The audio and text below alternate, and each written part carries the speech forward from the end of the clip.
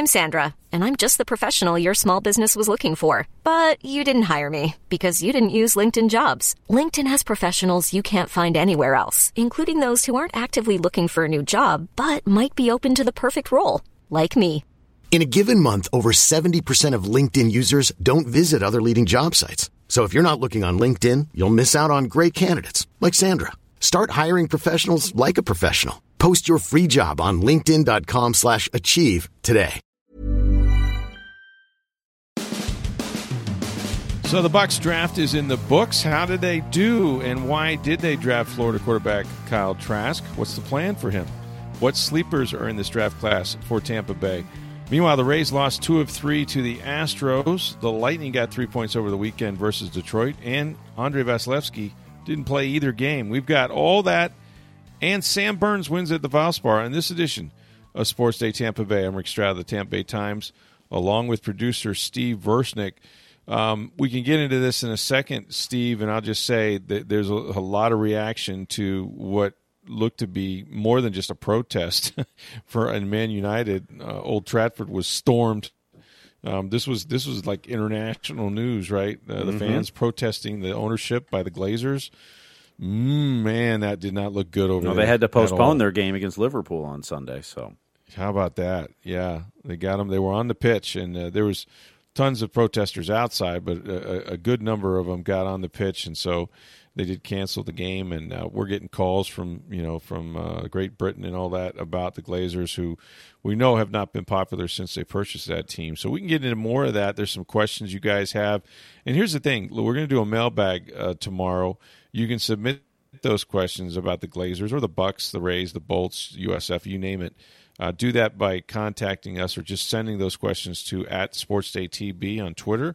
You can reach me on Twitter @NFLStroud, or my email address is rstroud@tampabay.com. So, man, a lot going over there. Boy, you win a Lombardi Trophy, and that's not enough for the people in England, really? Well, they're not going to win the Premier League title again this year, so it looks like Man City's pretty much wrapped that one up. So they're arch rival in the same city, so that doesn't help either. It's not good, yeah. And right. then you were the ones who the reporting I've seen is pretty much the Glazers were the ones who kind of started the idea of the Super League and pushed it. So that doesn't help either. That's the key. No, that's what they're upset about now, confirming all their worst fears with the interlopers, trying to change the culture of football over there. There's a lot of those Europe. teams that were going to be part of the Super League that are owned by outside interests from Europe. A lot of Americans. There's Stan Kroenke owns one, I think. Shad Khan. Yeah. Right. And then there's some Middle East type investors too. One of the two of the teams and. The European Soccer League, it's completely different than the way American sports are run. That's right. One, you have to earn everything you get. If you're in the bottom 3 of the league at the end of the year, you go down to the next league down. I mean, that's right. In the Champions League spots, which is what they were trying to basically, get rid of the Champions League and form the Super League so that they always got tons of money, is that the Champions League, you have to be in the top 4 to earn your spot in there. And if you don't finish in the top 4, you don't earn it. You don't get it. And in European soccer, it's all based on you earn what you get. And that's a completely different model than what American sports owners have, which they essentially have monopolies of. There's 32 NFL teams and there's 30 baseball teams and there's it. And you're not moving up or down. It doesn't, whether you win or lose, you stay put. It doesn't matter. You can be teams that are, perpetually underperforming. The Bucs for many years, or the Lions, or the Bengals, or you name those teams. But you're not. Your revenues may be impacted locally in ticket sales and that, but you're part of the league. You don't lose status. You don't go down to the minors. You don't do anything. So it's a very different system, and I think a lot of those owners underestimated the passion that the European fans have for you get what you earn. Yeah, and that's the very essence and culture of football over there, is that any little town and every little town that forms a football club has a chance, right? They have a chance to compete and actually earn their way, to the big time, and that's the hope that every little town, over there carries with them. There was a time when Manchester City was not a big thing, right? You know, they were not rivals of Man U, and yet, you know, they've managed to form their own team and get better and better. And so, yeah, the hope and just the little guy persevering and earning his way against the big guys is what the fabric of that entire, you know, those leagues are, and the culture of that sport over there. And they literally, you know, we're just going to take that away. And oh boy, you're right. They blame the Glazers and others like them, but especially the Glazers, who own, you know, the most visible team over there. So, well, not only the most visible, but from what I had read and I listened to a few podcasts on, because I enjoy watching European soccer, but I'm by far not an expert or don't know all the ins and outs. Right. Yeah. Back, I think it was 2014, when Man U did not finish in the top 4 of the Premier League and missed out, and so there's no salary caps in those leagues. And when you make the Champions League, you get paid a ton of money. And Man U, being one of the biggest teams, makes it every year. Well, when you base your salaries and buy players and transfer fees and all this, and you're assuming you're going to get Champions League money every year, when you miss that year, that hurts your pocketbook, because that Champions League is significant money for those teams. Right. And so back in 2014, when Man U missed it, I think it was 2014, that's when they started to come up with this idea of, hey, let's take the biggest teams in Europe, form our own league, and guarantee us always get big paydays. You know, kind of what American sports is, essentially. Right. And part of this European Super League was like 15 of the 20 teams were guaranteed spots and could never be relegated, which is against everything European soccer has stood for 100 years now. So Yeah, it didn't go over well, so we'll take your questions on that as well as anything else you have going for us. So over the weekend, this is never my favorite week, but it was so different this year, just simply because the Bucks, you know, picking 32nd in the draft, certainly nothing that they have done the last time they won a Super Bowl. They had traded their number ones, or a couple of them anyway, for John Gruden, but you know, the waiting was the hardest part, I guess. As they say in the record business, and so it was after midnight before the Bucks made their first selection. And we can get into just the draft itself and some of the surprises. We knew the quarterbacks were going to be the big story, especially early on, and they didn't disappoint. Kind of an interesting story behind the selection, you know, by the 49ers. I mean, it looked like they were going to go with Mac Jones, and then they didn't, and it was.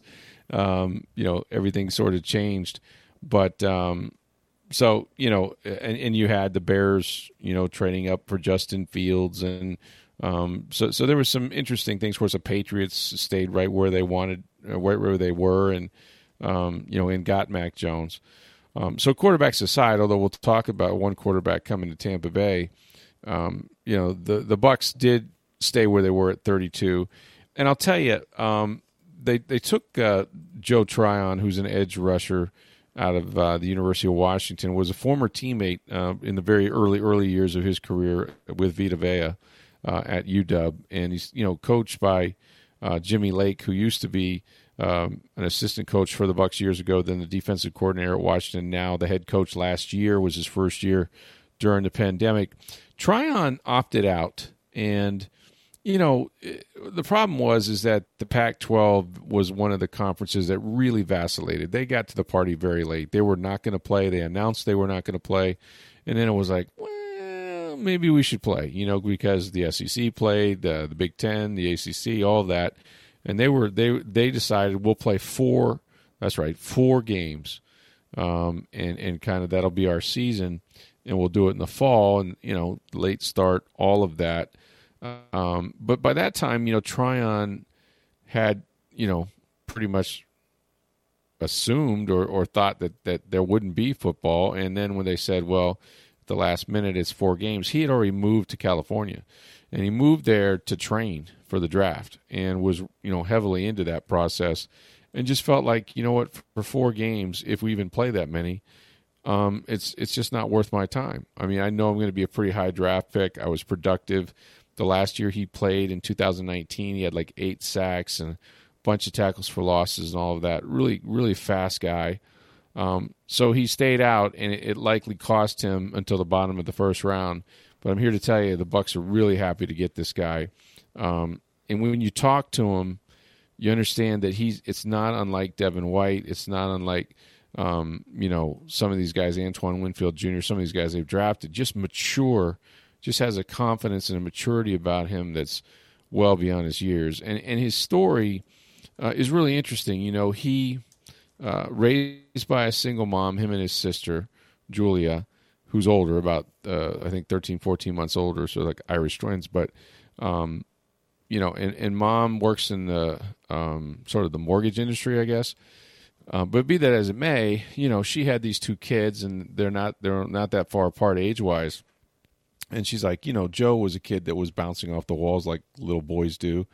And so about age 3, he was huge. He was really big for his age. And I think they assumed he was 5, but she finally, got turned on or told about Taekwondo. And so he started that, and his sister also had to do it because, well, you can't drive one without the other. You're a single mom. But Joe ended up being like this really great athlete in anything he attempted, basketball, baseball, like he kind of did it all. And, they got to the draft, and it was a bunch of people over at the house and all that stuff. And, the wait was long to the end of the first round, but, the Bucs pulled the trigger, and I think it's a good pick. I think he's got, some huge upside. The downside is that he did opt out. He hasn't played football in a while. But they're not needing him to come in and start. They're needing him to get in a rotation with JPP, with Shaq Barrett. And he's going to be like a sponge, as he said, and soak up as much knowledge as he can from those guys. But really interesting. Like this family, Joe's pretty successful now. He's a first-round pick in the NFL. His sister Julia, all she did was get an academic scholarship to University of Washington. And, oh, by the way, she's starting medical school. So, single mom, accomplished kids. It was really great to see the story of Joe Tryon. And you can go to TampaBay.com and Tampa Bay Times and get that one. Now, here's the interesting one. And we forecast this for weeks. If you guys didn't see this fastball coming, then you weren't paying attention. But in round 2, pick number 64, Tampa Bay Buccaneers select Kyle Trask, quarterback, University of Florida, according to my sources. And Kyle Trask, like right down the road, man, Gators quarterback. And, there's nothing, and I mean there is nothing like watching Gator social media collide with Bucs social media. And somewhere in there was Tom Brady. They did inform Tom. We talked to Jason Light, and he said, I had a conversation about a month ago and kind of let him know this could happen. There was no trouble. But I don't know. What do you make of that pick? They're not going to ask him to play. And here's the thing.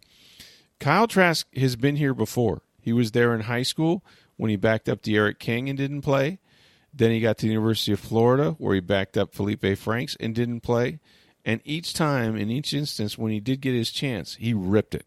He lit it the hell up. Well, now he's back kind of in his comfort zone of, you're behind the greatest of all time and you're not going to play. But they're hoping that he takes that same kind of determination. And they love a lot of things about his game. So I don't know. I don't know that he's going to play much. I don't know how long Brady's going to play. So, you could get to the 3rd year and maybe Brady's still playing. But I kind of like this pick. Well, I guess, my take on the pick is what is his ceiling? How good can he be in the NFL? And I'm not. I don't. That's not the. I don't sit there and break down the film that way or whatever. The comparison that BA used, and we're all about comparisons, right? And no two players are exactly the same. What BA used as a comparison was Brad Johnson. Now, Brad Johnson was never known as one of the elite quarterbacks in the league. You know what he did? He won a Super Bowl.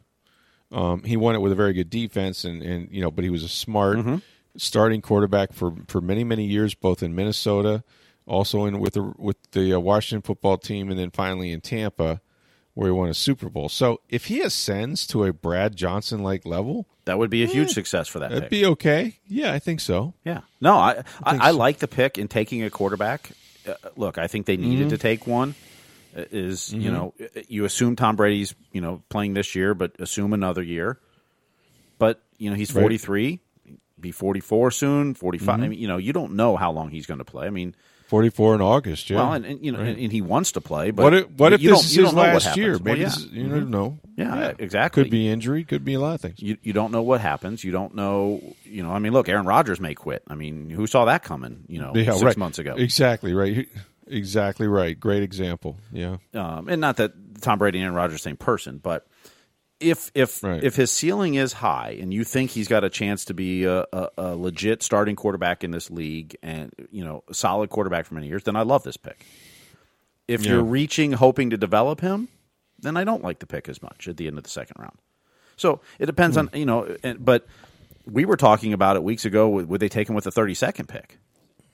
Right. Which and they thought about it. If they thought about that, then they think he's a legit NFL starter really good. eventually in his career. Is he going to be year one? Probably not. He's more of a project. I mean, he hasn't played as much in college. How many years had it been since he started? Once he started at Florida, it had been 5 years since he had started a game or something like that. Right. He never started in high school. He's always behind King. But it's a guy who can be patient, who's going to work his butt off based on his track record. Yes. And he gets to learn from one of the greatest quarterbacks of all time. Whether Tom takes him under his wing and mentors him, but even just watching the way he works and in that quarterback room with him as they're breaking down film and looking at the opponent and everything else. I mean, just being there alone is going to help him tremendously. And if you think he's got a chance to be a legit quarterback, I love the pick at the end of the second round. Yeah. No, and I think they do think that. I mean, they like him a lot better than some people, but I mean, when you talk to him, they go, look, there's a knock on his arm. Some people don't think his arm's strong enough. And they're like, all I can say is, that the guy's incredibly accurate. And sometimes when you read things out so well and guys are so open, that your arm kind of gets criticized because you're not having to gun the balls in there. You're just, he's just so good with understanding what defenses are doing. Just a very heady quarterback and has about the same mobility as Tom Brady. And, he pokes fun at himself, the old Brady photo at the Combine. Trask had one of those shirtless and, showing how unathletic he appears to be outside of the, the uniform. But yeah, I mean, you're right. If you believe that at some point Kyle Trask is going to be a starting quarterback and take you to a Super Bowl, then you have to take him. You just do. And we'll see. I mean, I think one of the things I was talking to Clyde Christensen that he liked was, unlike some quarterbacks, Trey Lance that come out of small schools, he played for a couple of years with superstars. I'm talking guys that may put on a gold jacket one day, like the dude that's going to Atlanta, Kyle Pitts.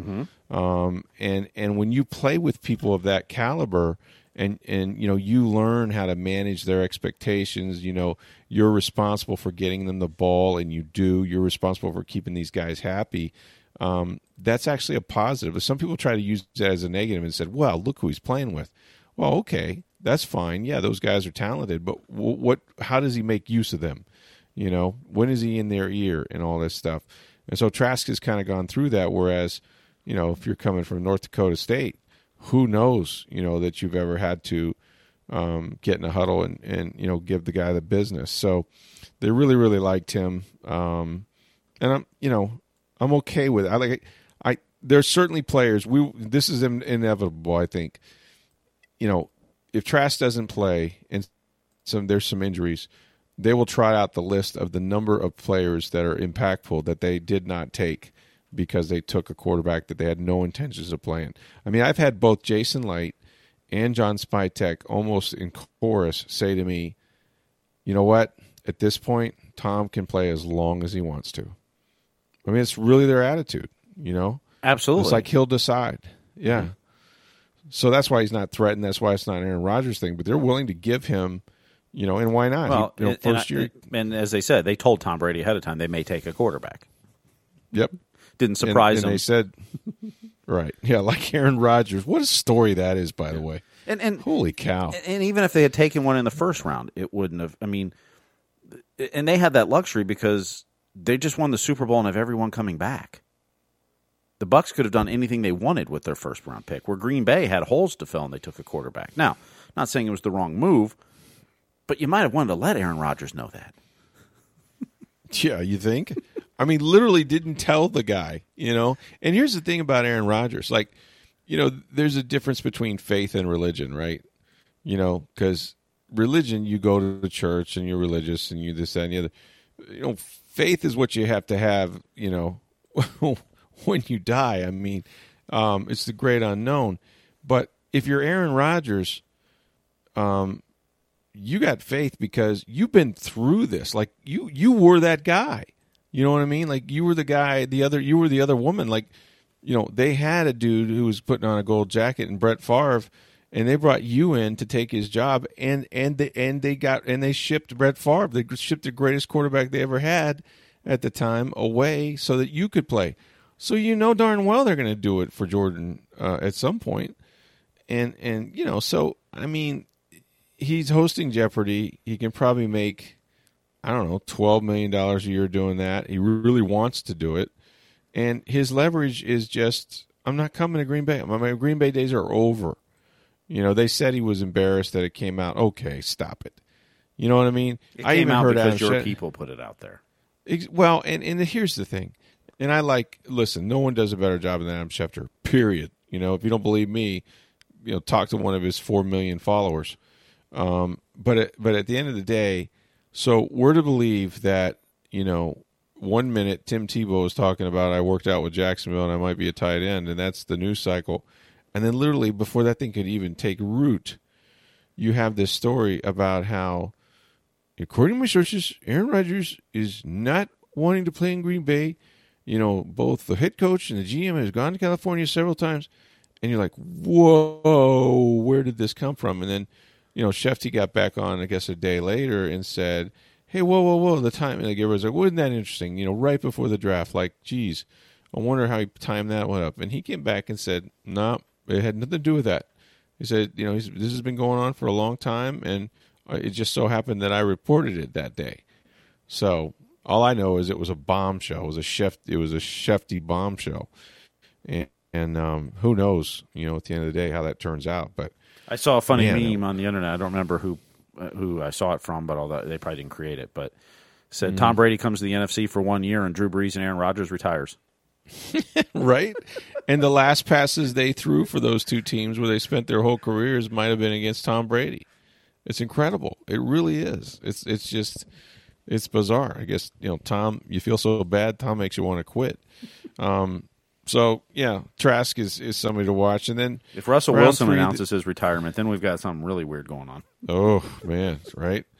Hey, these guys have power now. They know it, and they're going to use it. Well, that's the other part of what Aaron Rodgers is doing. It's the Tom Brady effect of exactly what Deshaun Watson and Russell Wilson, and they're all starting to flex their power a little bit now.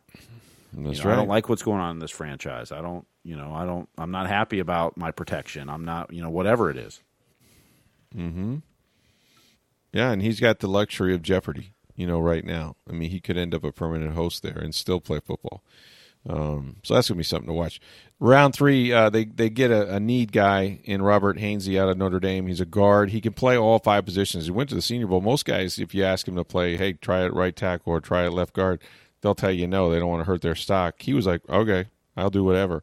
And, eventually the Bucs are going to need some interior depth on the offensive line. I think Ryan Jensen, is in the final year of his contract.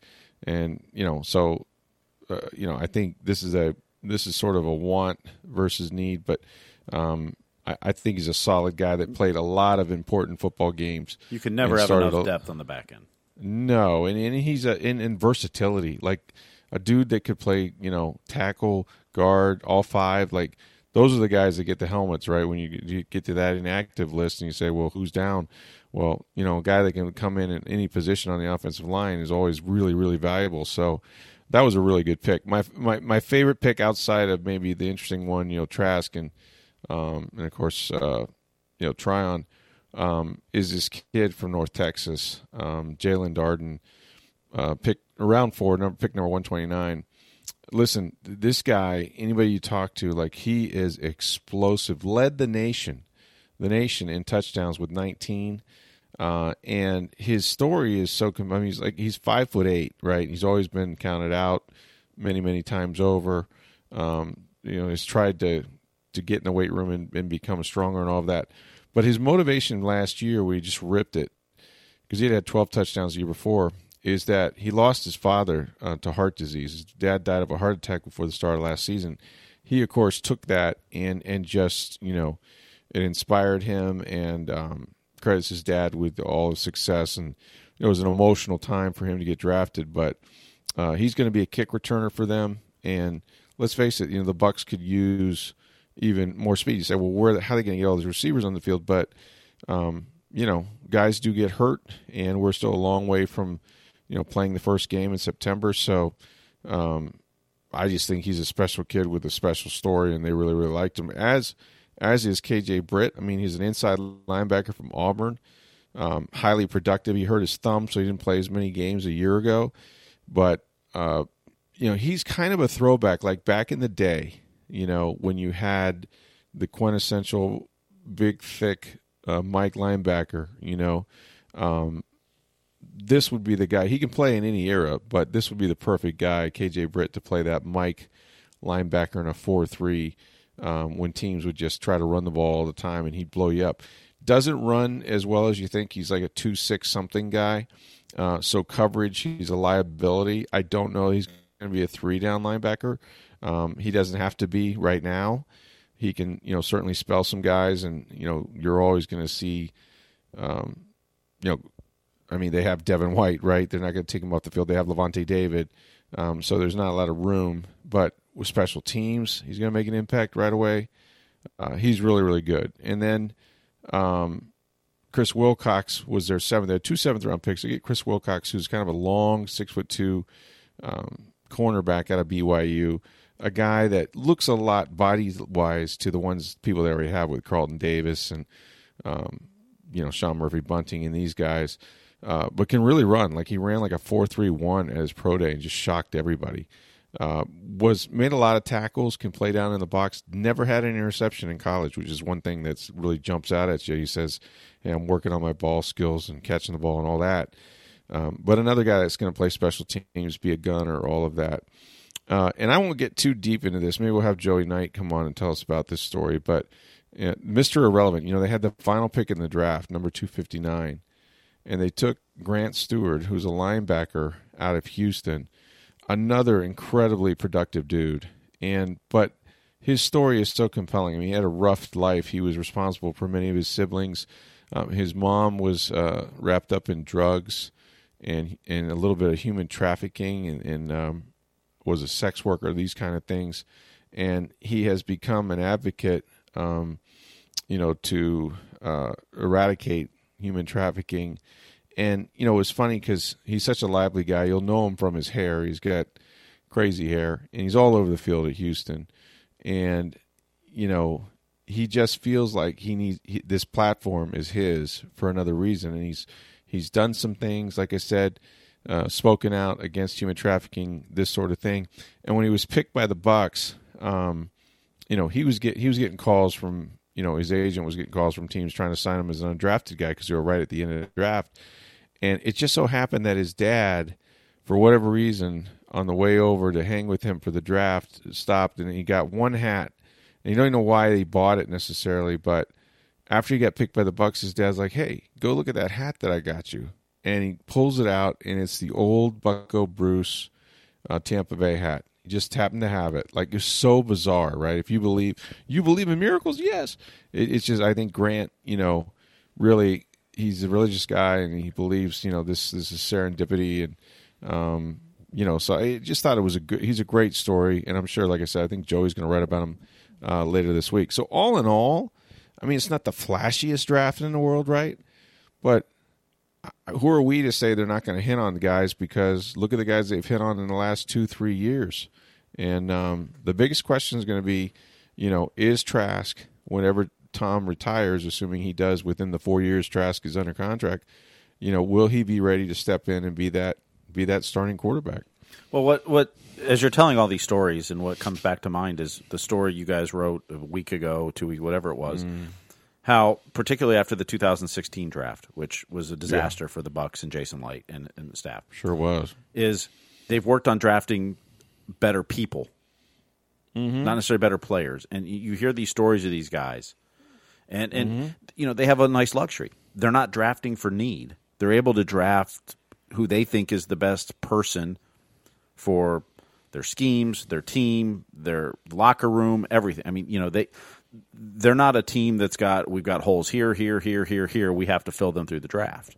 Because they're able to go out and get the guys that they want, that they think will fit their scheme, their locker room, their culture, and represent their organization the way they want to be represented. And that's when you have that winning culture that Tom Brady brought, and granted it was building through the draft too. I mean, give Jason Licht a lot of credit for that.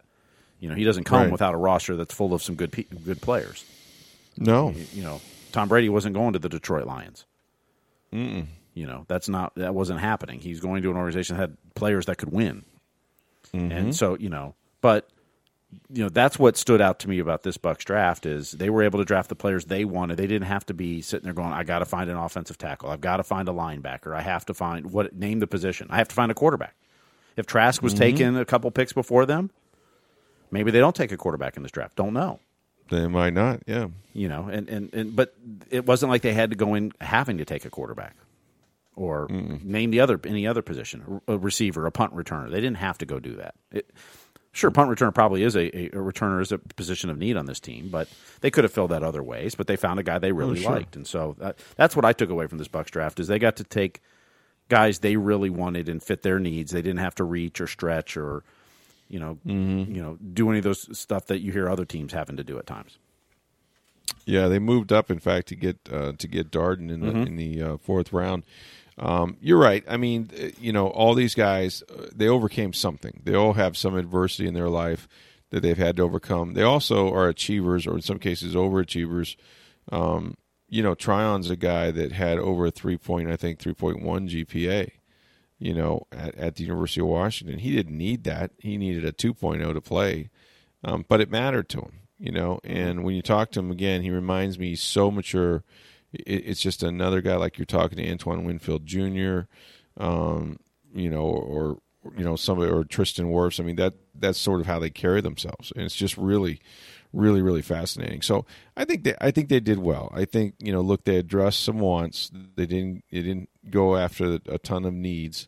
But who are we, defending Super Bowl champions, to question the great and powerful Oz? I mean, at this point, they're on a roll, man. I know this. All the guys were, and this is always nice to know. I think when you're waiting for your fate, you think about the NFL is going to determine where you play, where you live, where you're going to meet potentially your next wife. I mean, there's so much randomness to it.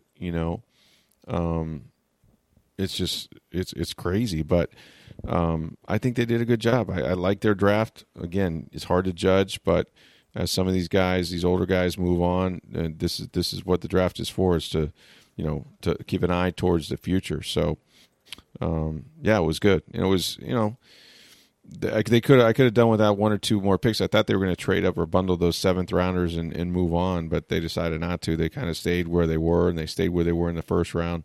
The only guy they moved up for was Darden because he just really, really liked everything about him. So they got him right there. Just remember, every team, the board fell exactly the way they thought it would. They got exactly the guy they wanted with every pick they made. So just remember they got the highest rated player that was still left on their board. In fact, Steve, that was the guy they took. Yes, it was incredible. Everything that happened ahead of them, they knew it fell perfectly the way they planned it. So exactly, 100% on the mock drafts, which is always the case for sure.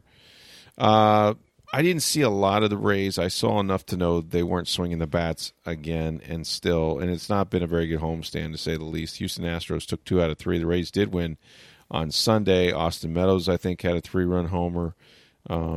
They've got. Here's what they did get was pretty good pitching for the most part over the weekend. Even though they lost some games, they pitched pretty well, I thought. So you take that positive, but they're struggling. They're all scuffling along, man. Their lineup, you just don't expect that many guys to be pressing.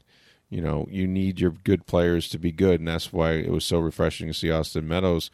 You need Brandon Lau. You need these guys to Willie Adames, and to really step up and start leading this team. and it isn't happening. They can't score runs, and at some point, you can say, well, they ran into a buzzsaw here, a really good pitching staff there.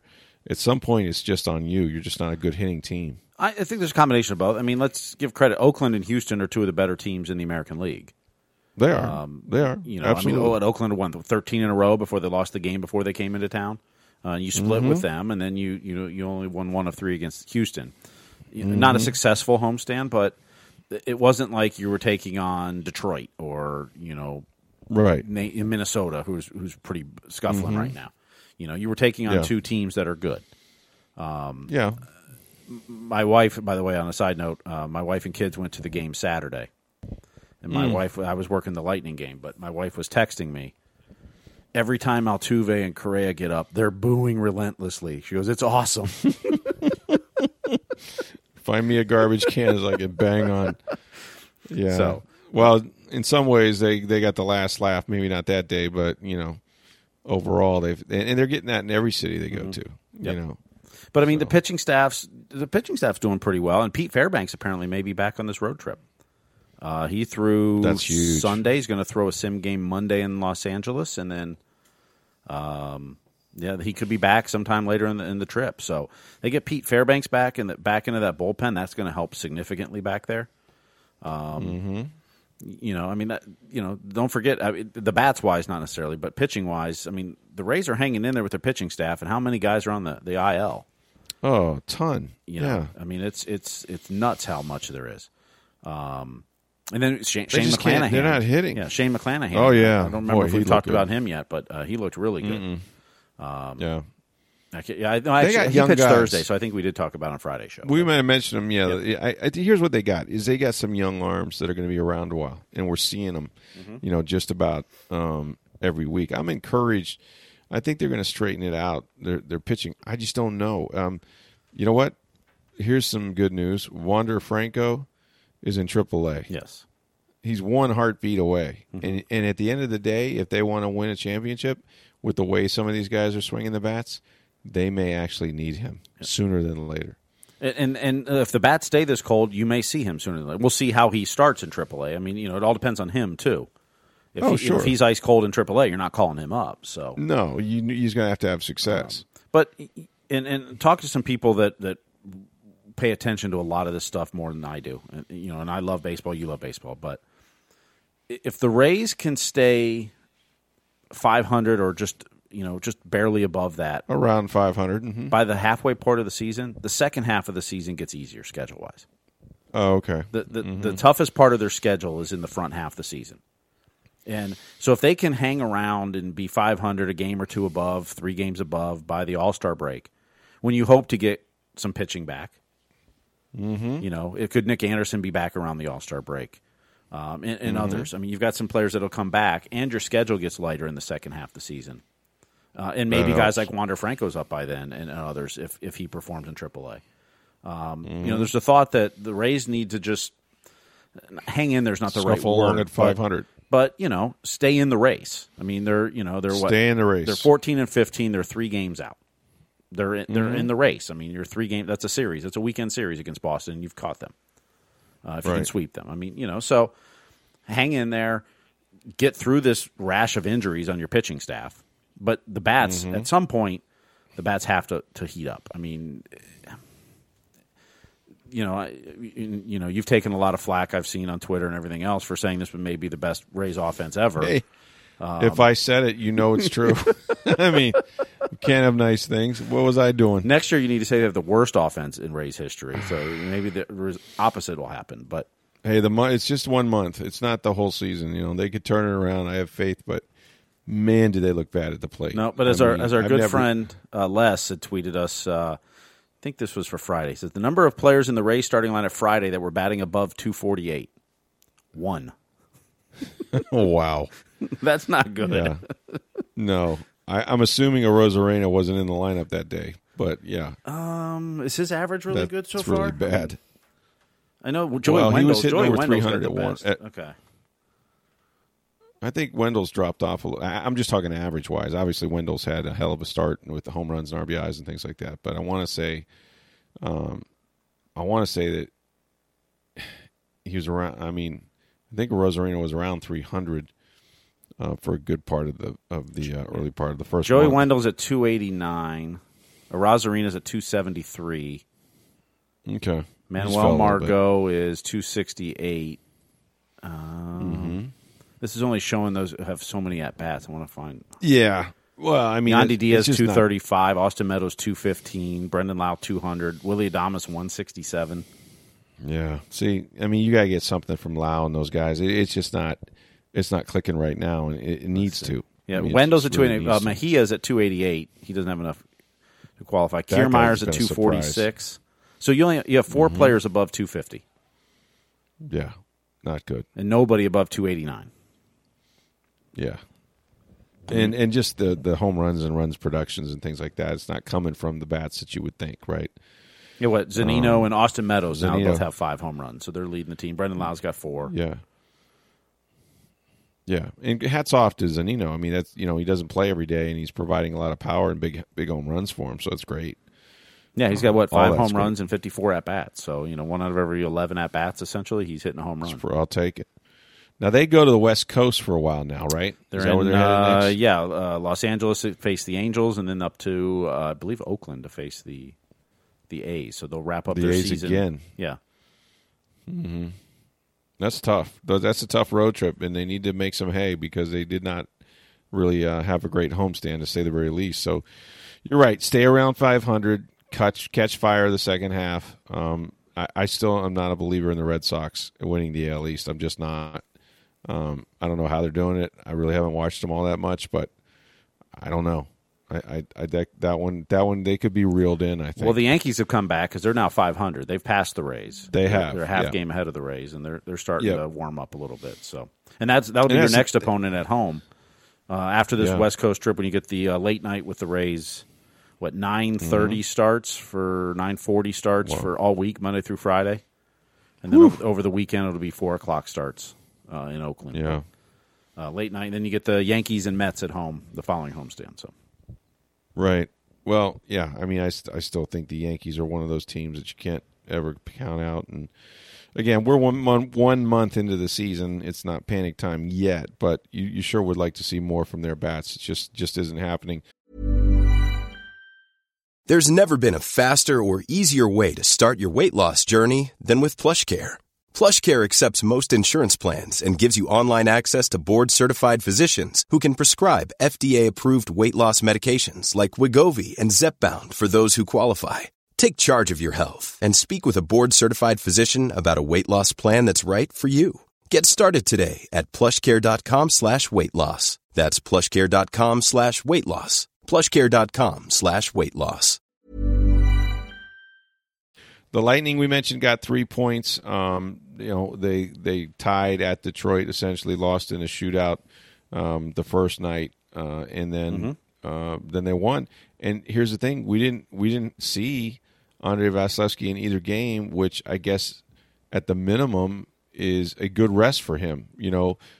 Which is a very condensed schedule, and we're winding it down now. You want them fresh for the postseason, so it was. And they got good. Here's the other thing: they got pretty good performances from both goaltenders, I thought.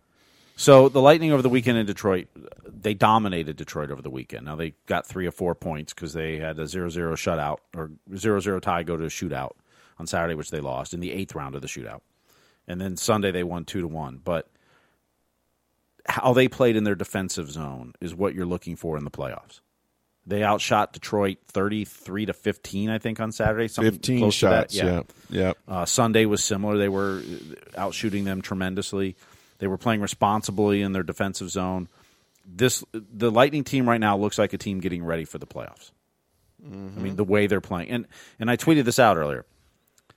And people kind of forgot this because it's Detroit and you're thinking you should take 4 points from Detroit. And the way they played, they should have taken 4 points. But you got 3. They just wrapped up 5 games in 8 days. They took 9 out of 10 points in that stretch and only played Vasilevsky in 3 of those games and got him rest over the weekend. That's tremendous, yeah. Late in the season, you took 9 out of 10 on a 5 games in 8 day stretch. You'll take that every day no matter what.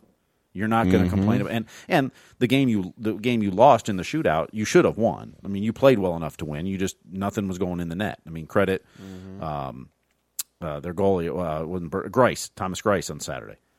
Credit him for the way he played, because the Lightning played very good hockey over the weekend. You only took 3 or 4, of the points over the weekend, but like you said, Vazzy didn't play either game. You had Christopher Gibson go in there and play well. McElhinney played really well on Saturday. Now you've got 4 games left in the season. You got Wednesday, and you've got Friday, Saturday, and then Monday at Florida. So you've got 4 games left in the regular season. You are currently tied with Florida for second in the division, but you have a game in hand.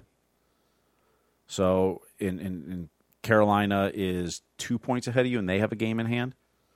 So at this point, it looks like the Lightning are most likely going to end up with the second or the third seed. They could catch Carolina. They're going to need some help from Chicago and Nashville as well, who may be battling for the playoffs when they play Carolina. So all that's still up in the air, but the Lightning are playing well right now. I mean, all the stuff we complained about for the last couple weeks at times, how loose they were defensively, they are starting to fix that now. And you're starting to see a team that looks like they're ready or getting ready to play playoff-style hockey. So I think it's all good. When you look at the 5 and 8 days, they had this earlier, about a month or two ago. They played 5 and 8 days, and they got 8 out of 10 points in that stretch. They won 4 out of 5.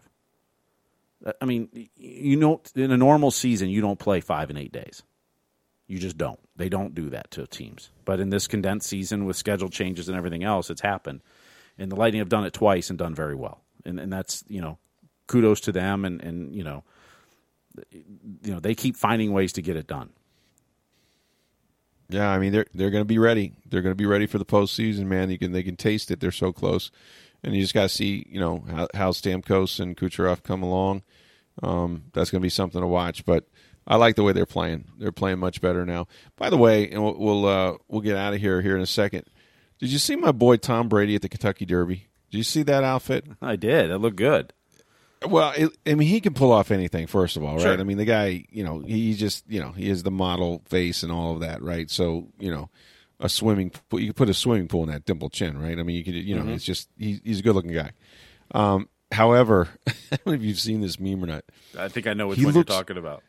He is dressed and looks a lot like the Roger Rabbit villain, Judge Doom. Yes. I mean, it's stunning how close it is. It's funny, man. Well, People are funny. The internet's great. I saw another meme, which is even better. So it's got the Brady, and it had Aaron Rodgers, a picture of him it looked like in a box or something. And he's got the suit on, but at that time he had taken the tie off and just had the shirt unbuttoned, open collar there, and the way his hair was sitting there looking out. And it says Aaron Rodgers came to the Kentucky Derby to arrest Tom Brady. Because it kind of looks like the Horatio Caine look of CSI Miami or something like that. Exactly. I thought that was a brilliant meme. Can you imagine if those two guys, stopped each other in the men's room? I mean, what a conversation they must have. And Rodgers, they asked him, Mike Tirico asked him about the whole situation. And he was like, look, yo, man, I don't want to be interviewed on camera. I'm not doing anything on camera. But they said he was embarrassed that it came out, and then people were talking about it the day of the draft. And again, I go back to, according to my sources, Aaron Rodgers did not plan this to happen on draft day. Well, here's the thing, Adam. You're the one that broke the story on draft day. Yeah, when did he plan on it coming out? like exactly when did he tell you to run? I mean, you know how this works, right? I mean, people find out stories and you report them when you find them out, okay? And no one's a better reporter than Adam Schefter. However, are we naive? Do we think that somebody didn't, at least give a wink nod that, you might want to check out the situation today or this weekend with Aaron because he's really pissed off at the Packers? I mean, you reported the story on draft day. Don't tell me it didn't matter that it came out on draft day. If that were the case, why did you report it? Well, I just found out. Well, okay. Well, that means somebody told you on draft day, and you felt. But he almost made it sound like this story could have been reported any day. It's been going on for a long time. Well, okay. So you've been sitting on it, Adam? Right? I don't think so. I mean, that would be grandstanding. You're not doing that. So I don't know. It's just kind of funny to me, but Yeah, that's one to watch, man. I don't know what he's going to do. I don't think the Packers, I know this, they're not trading him. Like, they will not trade him. He's going to ride or die. And he may have to just go all leverage and say, okay, I'm going to host Jeopardy.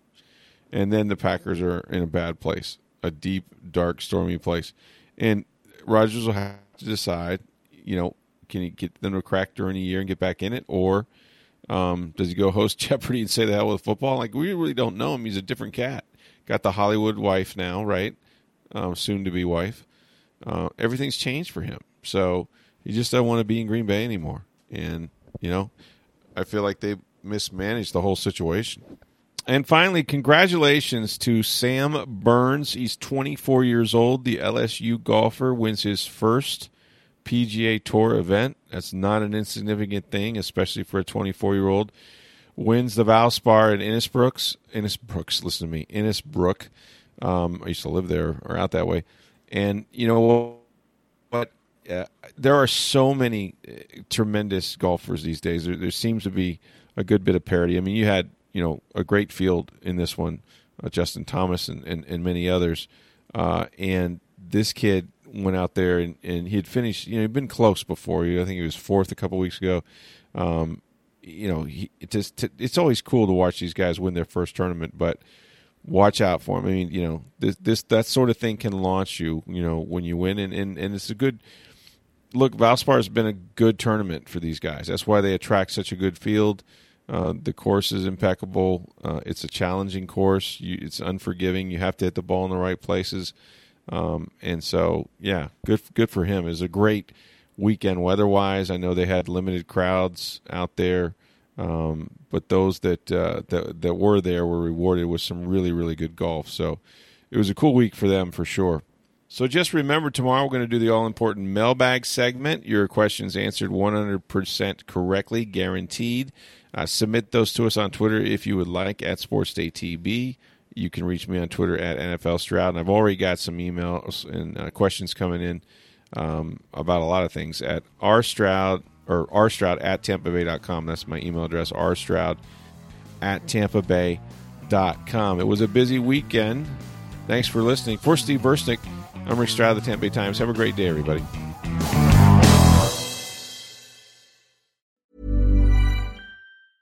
Ever catch yourself eating the same flavorless dinner 3 days in a row? Dreaming of something better? Well, HelloFresh is your guilt-free dream come true, baby. It's me, Keke Palmer. Let's wake up those taste buds with hot, juicy pecan-crusted chicken or garlic butter shrimp scampi. Hello Fresh. Stop dreaming of all the delicious possibilities and dig in at HelloFresh.com. Let's get this dinner party started.